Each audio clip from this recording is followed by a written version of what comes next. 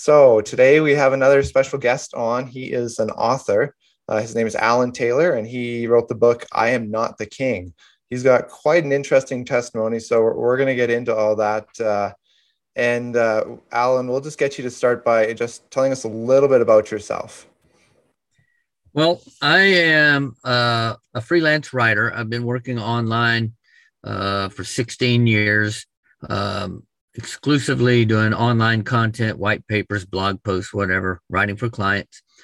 And I've written fiction and poetry. I've been published in those media. I was a former journalist, so did a newspaper editing gig before I started my business. I've done a lot of different things. I was a military officer, new National Guard officer for Awesome. a Well, year. thank you for your service. I mean, Well, that's yeah, fantastic. thank you. so, so my life has really taken a lot of turns, and right now I am transitioning again, trying to move myself away from client work and more toward authorship and that lifestyle. And my wife and I live in a van, so we travel around and and Well, you do get to see and visit. lots. Yeah, we visit small towns and shoot historic districts and take their walking tours and all that kind of stuff. Perfect. And I apologize if you end up hearing, we've got quite a wind going on Oh, outside. My door keeps shaking. Um, so, like I was saying, your testimony I found very, very intriguing. It was a very interesting story. Can you tell us about what your life was like leading up to Christ and what was your acceptance of Christ moment? yeah, great question. Uh, as a young man, I was free. Uh, I guess I should start with a childhood because uh, having grown up in a dysfunctional family, it was a religious environment, but my dad was a bit verbally abusive, and so it was a dysfunctional family environment that really impacted my perception of reality as a young man, and so. I was kind of going in the opposite direction when I came into adulthood, walking away from God, doing my own thing. I was ambitious, but I really had no direction in life. And so I got into promiscuity and deep into esoteric philosophy and occultism and studying things. I was really searching, but I didn't really know I was searching for the truth. Mhm. I was just trying to figure out what life's all about. So I was confused and I was angry, bitter, and I really didn't know how to deal with that. And so um, while in college, an atheist college professor really got me to thinking about, well, what's the meaning of life? And he did that, not attempting to do that, just in the uncanny way of mocking Christianity. Really got me to thinking. And then one day, just out of anguish, financial pressure, emotional disturbances, and things going on in my life, the undercurrent rose to the top. And I called out to God and asked for a sign. And he gave me a very powerful sign. And I knew it was from God. What was that sign? Well, yeah, thanks for asking. Um, so what happened? I called God and I called out to him, said, God, if you're real, show me a sign. And just like that, as soon as the words flew out of my mouth, I found myself spontaneously praising God right there alone in my efficiency apartment in Dallas, Texas. I was praising God, clapping my hands, a little bit of speaking in tongues, tears streaming down my cheeks. But I felt at peace about this. In my mind, I'm thinking, well, this is weird. What's going on? But I'm praising God and I feel at peace. And it was just, it was a strange experience. Yeah, it's funny how the Holy Spirit when it comes on you, just it's powerful. Like, Yeah. Yeah, it is. And, it's gentle, but it's like it's against your will. Like, what am I doing? What's happening to me? So yeah, that was a unique experience. And I don't think it happens that way with everyone, but it happened that way with me. So well, God knows how to reach you and what to do to trigger that in your brain that I need this. And like you say, you were searching before. So Once you became a Christian, how did that impact your life? And what has your life been like after accepting Christ? Yeah, well, I've been a lot more at peace with myself, who I am, where I came from, just my whole story, and more at peace with God.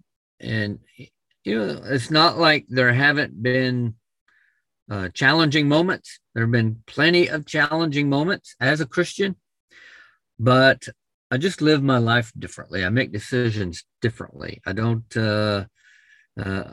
try to satisfy my own lusts. I don't try to um, um, finagle situations to my advantage. Which is typical, I think, of Americans who consider themselves free and independent, which I did. I, I try to consult God. I try to consult other Christians, people that I respect and admire, and that I know will give me solid advice. Uh, and it's just I focus more on what would honor God and what would make Jesus smile. What's going to please the Lord, and not what's going to please Alan. Yeah, that really is the story of Christianity, and how we should live our lives, because we are so self-centered in our society these days. Everything revolves around you, and really it should revolve around Christ, and like you say, doing what he wants. So that's really cool. And that's easier said than done. It definitely is. Sometimes he gives you a good swift kick in the butt, and you realize, oh, I'm not doing what I'm supposed to be doing. That's right. So tell us what inspired you to write your latest book here, the I'm Not the King. Yeah, that's a great question. Yeah, I started receiving some letters from my mom. My mom, she's in her 70s now, and she started feeling like she hadn't done a good job of teaching her children, my two sisters and I, and her grandchildren, much about the faith, how to be a good Christian and all that. So she started writing letters, and she got a little preachy, and we don't exactly agree across the board on our theology. And so I felt the need to respond to these letters. So I wrote one of my own, and it got kind of long, but it didn't have the right tone. And so I let it sit for a long period of time, and then went back to it and tried to rewrite it, smooth it out in the rough parts, make it more Christ honoring. Some of the it wasn't anger, but it just didn't have the right tone. And so, my wife pointed that out. So I rewrote it. As I was rewriting it, going through that revision process, I realized I was writing my testimony. And so I went back to the beginning, and I started rewriting it again in more of a testimonial kind of way. And instead of making my mom the audience, I wanted to make, an anonymous person, someone I don't know, the audience. And I'm writing them the letter. This is my life before Christ. This is my life after Christ. And hopefully people see that, and it's God honoring, and perhaps the Lord can use it. Yeah. It was really interesting actually reading it. I enjoyed that. I've got a lot of books that I have to read, but it was really, really good. Can you just give us a basic lowdown on what you'd want people to be taking from your book when they're reading it? What I hope people will do is I hope that they will see a little bit of themselves in each of the stages of my life. Maybe you don't come from a dysfunctional background, so you can't relate to that. Maybe your parents are great parents. so you don't relate to the verbal abuse. But if you do, then in part one, I hope that there's an immediate connection, and that draws you into the rest of the story. In the second part of the book, where I talk about my young adult days, I'm hoping that people will again see a part of themselves there. That here's just a normal guy. He's going through college. He's struggling to make ends meet. He's working, but something's not right in his life. He doesn't know what it is, but something's not right, and he's angry, he's bitter, he's upset, and makes bad decisions. I hope they see that. And then when we get to part three, if they can relate somehow to a person trying to do the right thing and struggling in some ways, and figuring out how to walk in an upright way, in a way that honors God, um, uh, by walking in the spirit rather than the flesh. If they can see that struggle and relate to that, then I hope that encourages them. If they're a Christian, I hope it encourages them to strengthen their faith. If they're not, then I hope that they can see a bit of God in that story and start to question and search for him themselves. Yeah, I there's definitely something anybody can kind of take from it and look at themselves, because we all have similarities in our walk with Christ and our faith, and we all have big differences. But somewhere in there is that connection that we should be able to make as a family of Christ and children of God. We should be able to see that brother and sister connection and be able to relate to other people's stories. So I think that is definitely something people could take from your book. Good. Thank you. If you could give a piece of advice to someone who's just searching for Christ, but they're kind of on the fence, what would that be? What would you say to them? Yeah, that's a great question. What I would say is, if you're on the fence, if you're not sure there's a God, if you're not sure that Jesus Christ is who he claimed to be, but you're curious and you want to know and you're searching for answers, I would do three things. First, I would get into the Bible and I would read with no agenda, just read the story. All right. Good place to start. If you want to go from Genesis through Revelation, that's fine. Or you can just start with the book of John. Read the book of John. It's easy to read. It really lays it out there who the Apostle John thought Jesus was very clearly. He's got a good foundation. Yeah. Spent a lot of time with the Lord. The stories are awesome stories. And just ask the Lord to reveal himself to you in the reading. Don't try to read anything into it. Just let it speak to you. The second thing I would do is I would just find a local church and just go hang out with people. You don't have to put on any airs with anybody. Just be upfront and say, look, I don't know if I believe this or not, but I'm just searching, exploring.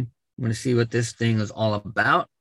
So if you don't mind me hanging around, I'd like to hang around and just see what happens. And then the third thing I would do is I would really earnestly seek God in my spirit. And by that, what I mean is, I think we all have a God-shaped hole, what I call a God-shaped hole in our heart, in our being, the core of our being, which is what we call the spirit. Mm-hmm. And it's separate from the body. It's separate from the mind and the imagination and the soul. The spirit is that incorporeal, invisible part of ourselves that makes up who we are. Take some time just to be alone and ask God to reveal himself to you in a spiritual way. And I think if you do those three things, you'll get your answer. Yeah, I think that's very true and very, very important, especially digging into the Bible without an agenda, because so many people, I've had trolls on my videos before where it's just, you can tell they're not interested in learning about God or anything. All they're interested in doing is trying to make you look stupid.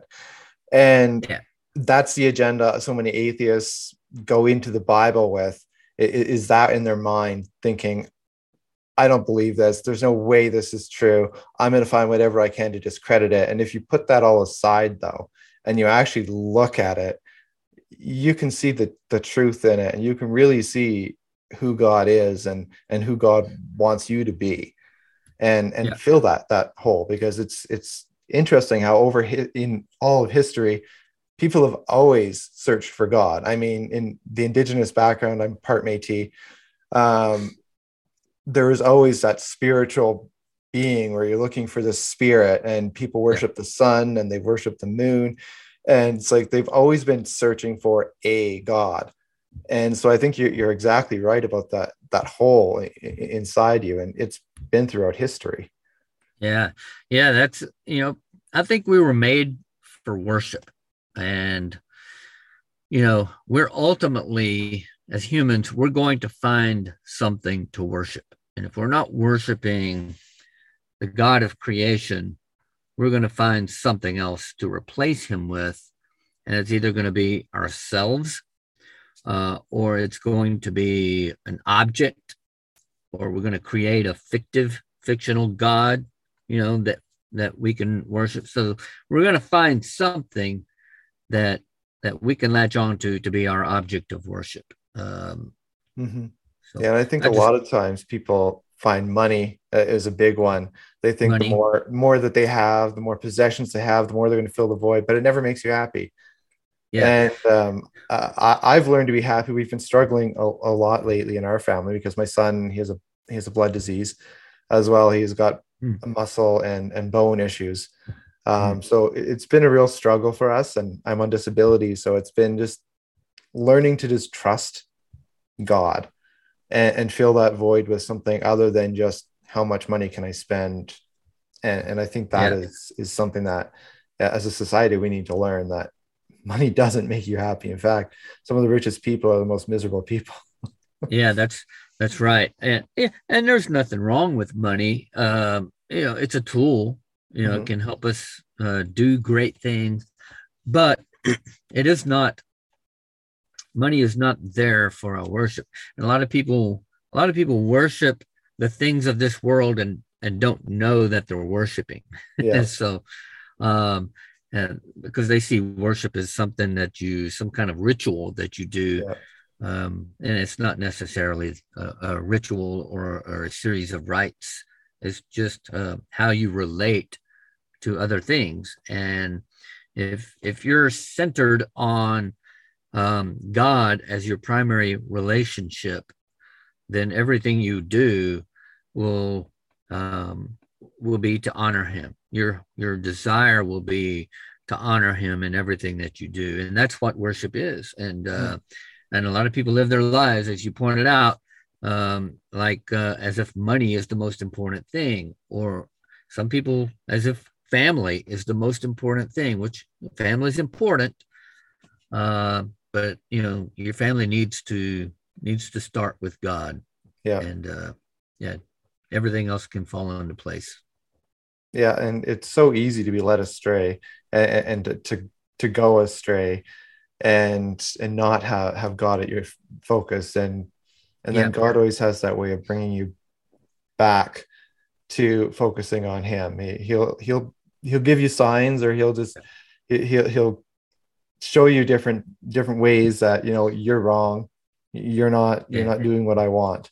And it's a learning experience that we all have to go through, and important exactly. to listen to other people's testimonies. That's why I wanted to do this show, is like just get people's testimonies and hear about that, because I think it's very important for Christians to see that other people go through struggles, and they haven't had an easy road either. It's just we're all going through that, and I think Yeah, testimony is a huge, huge, very important part of Christianity.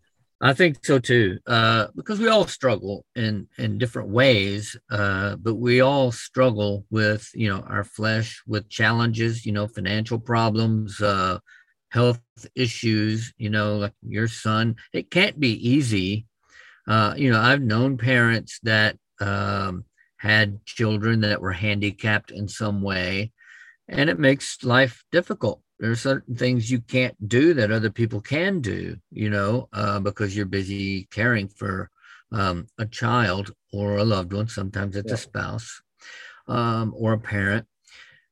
So we all have our cross to bear, um, but how we deal with that says volumes about where our heart is and our relationship with God. Well, exactly. Yeah, and we need to learn from a lot of the Bible greats, like the names like Job, David, Mhm. Joseph. They all grew through struggle and through trial, and that's how they grew in Christ. And even the disciples, after they grew closer to Christ after he died, because Yeah, of all the persecution and challenges they faced, and I mean gruesome deaths that so many of them had. yeah. And we need to grow from that. And I know in a lot of countries you can't worship openly. It's scary to That's do that. true.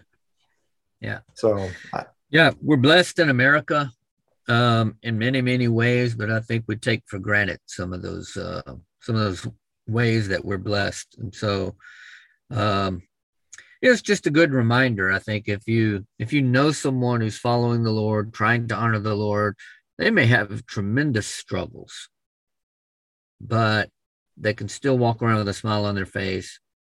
They can still be joyful, and they can still be thankful for the things that they do have.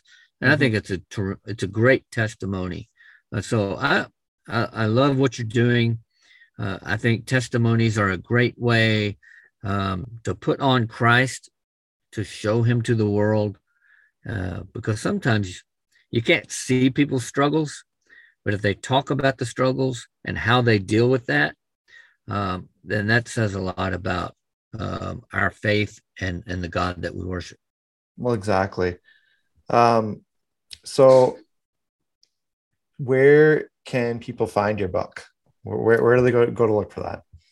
It's on Amazon. So look for "I Am Not the King" by Alan Taylor. It's on Amazon, Barnes and Noble.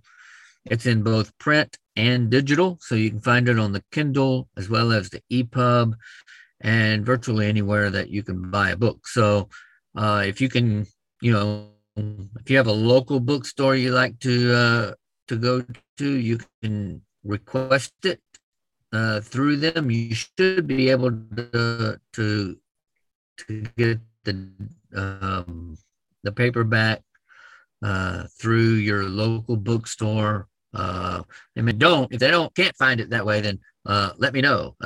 Shoot me an email and say I tried my local bookstore and I couldn't find it. So that way I can track it down and see what the supply chain says. But definitely on Amazon and Barnes and Noble and all the major bookstores. Yeah, and I'll put a link to your website, authorallantaylor.com. I'll put a link to that on the Great. video here. So if everybody, if they're wondering, you can just click on that and it'll help you find that and find out a little bit more about Alan. Do you have any final thoughts you wanna say before we end the podcast? Well, I would say, if yeah, for anyone who's curious about what the Christian faith is about, one of the things I think in our modern world that is a stumbling block for a lot of people is we have so many different denominations of the Christian faith. I mean, we're all over Lots. the Yeah. place and it can be confusing. And I think sometimes it sends the wrong message to people that we're not in unity. But I think really across the board, most of the Christian denominations agree on some very basic things. Like who Jesus Christ is. He's God in the flesh. He was born of a virgin. He lived a perfect sinless life.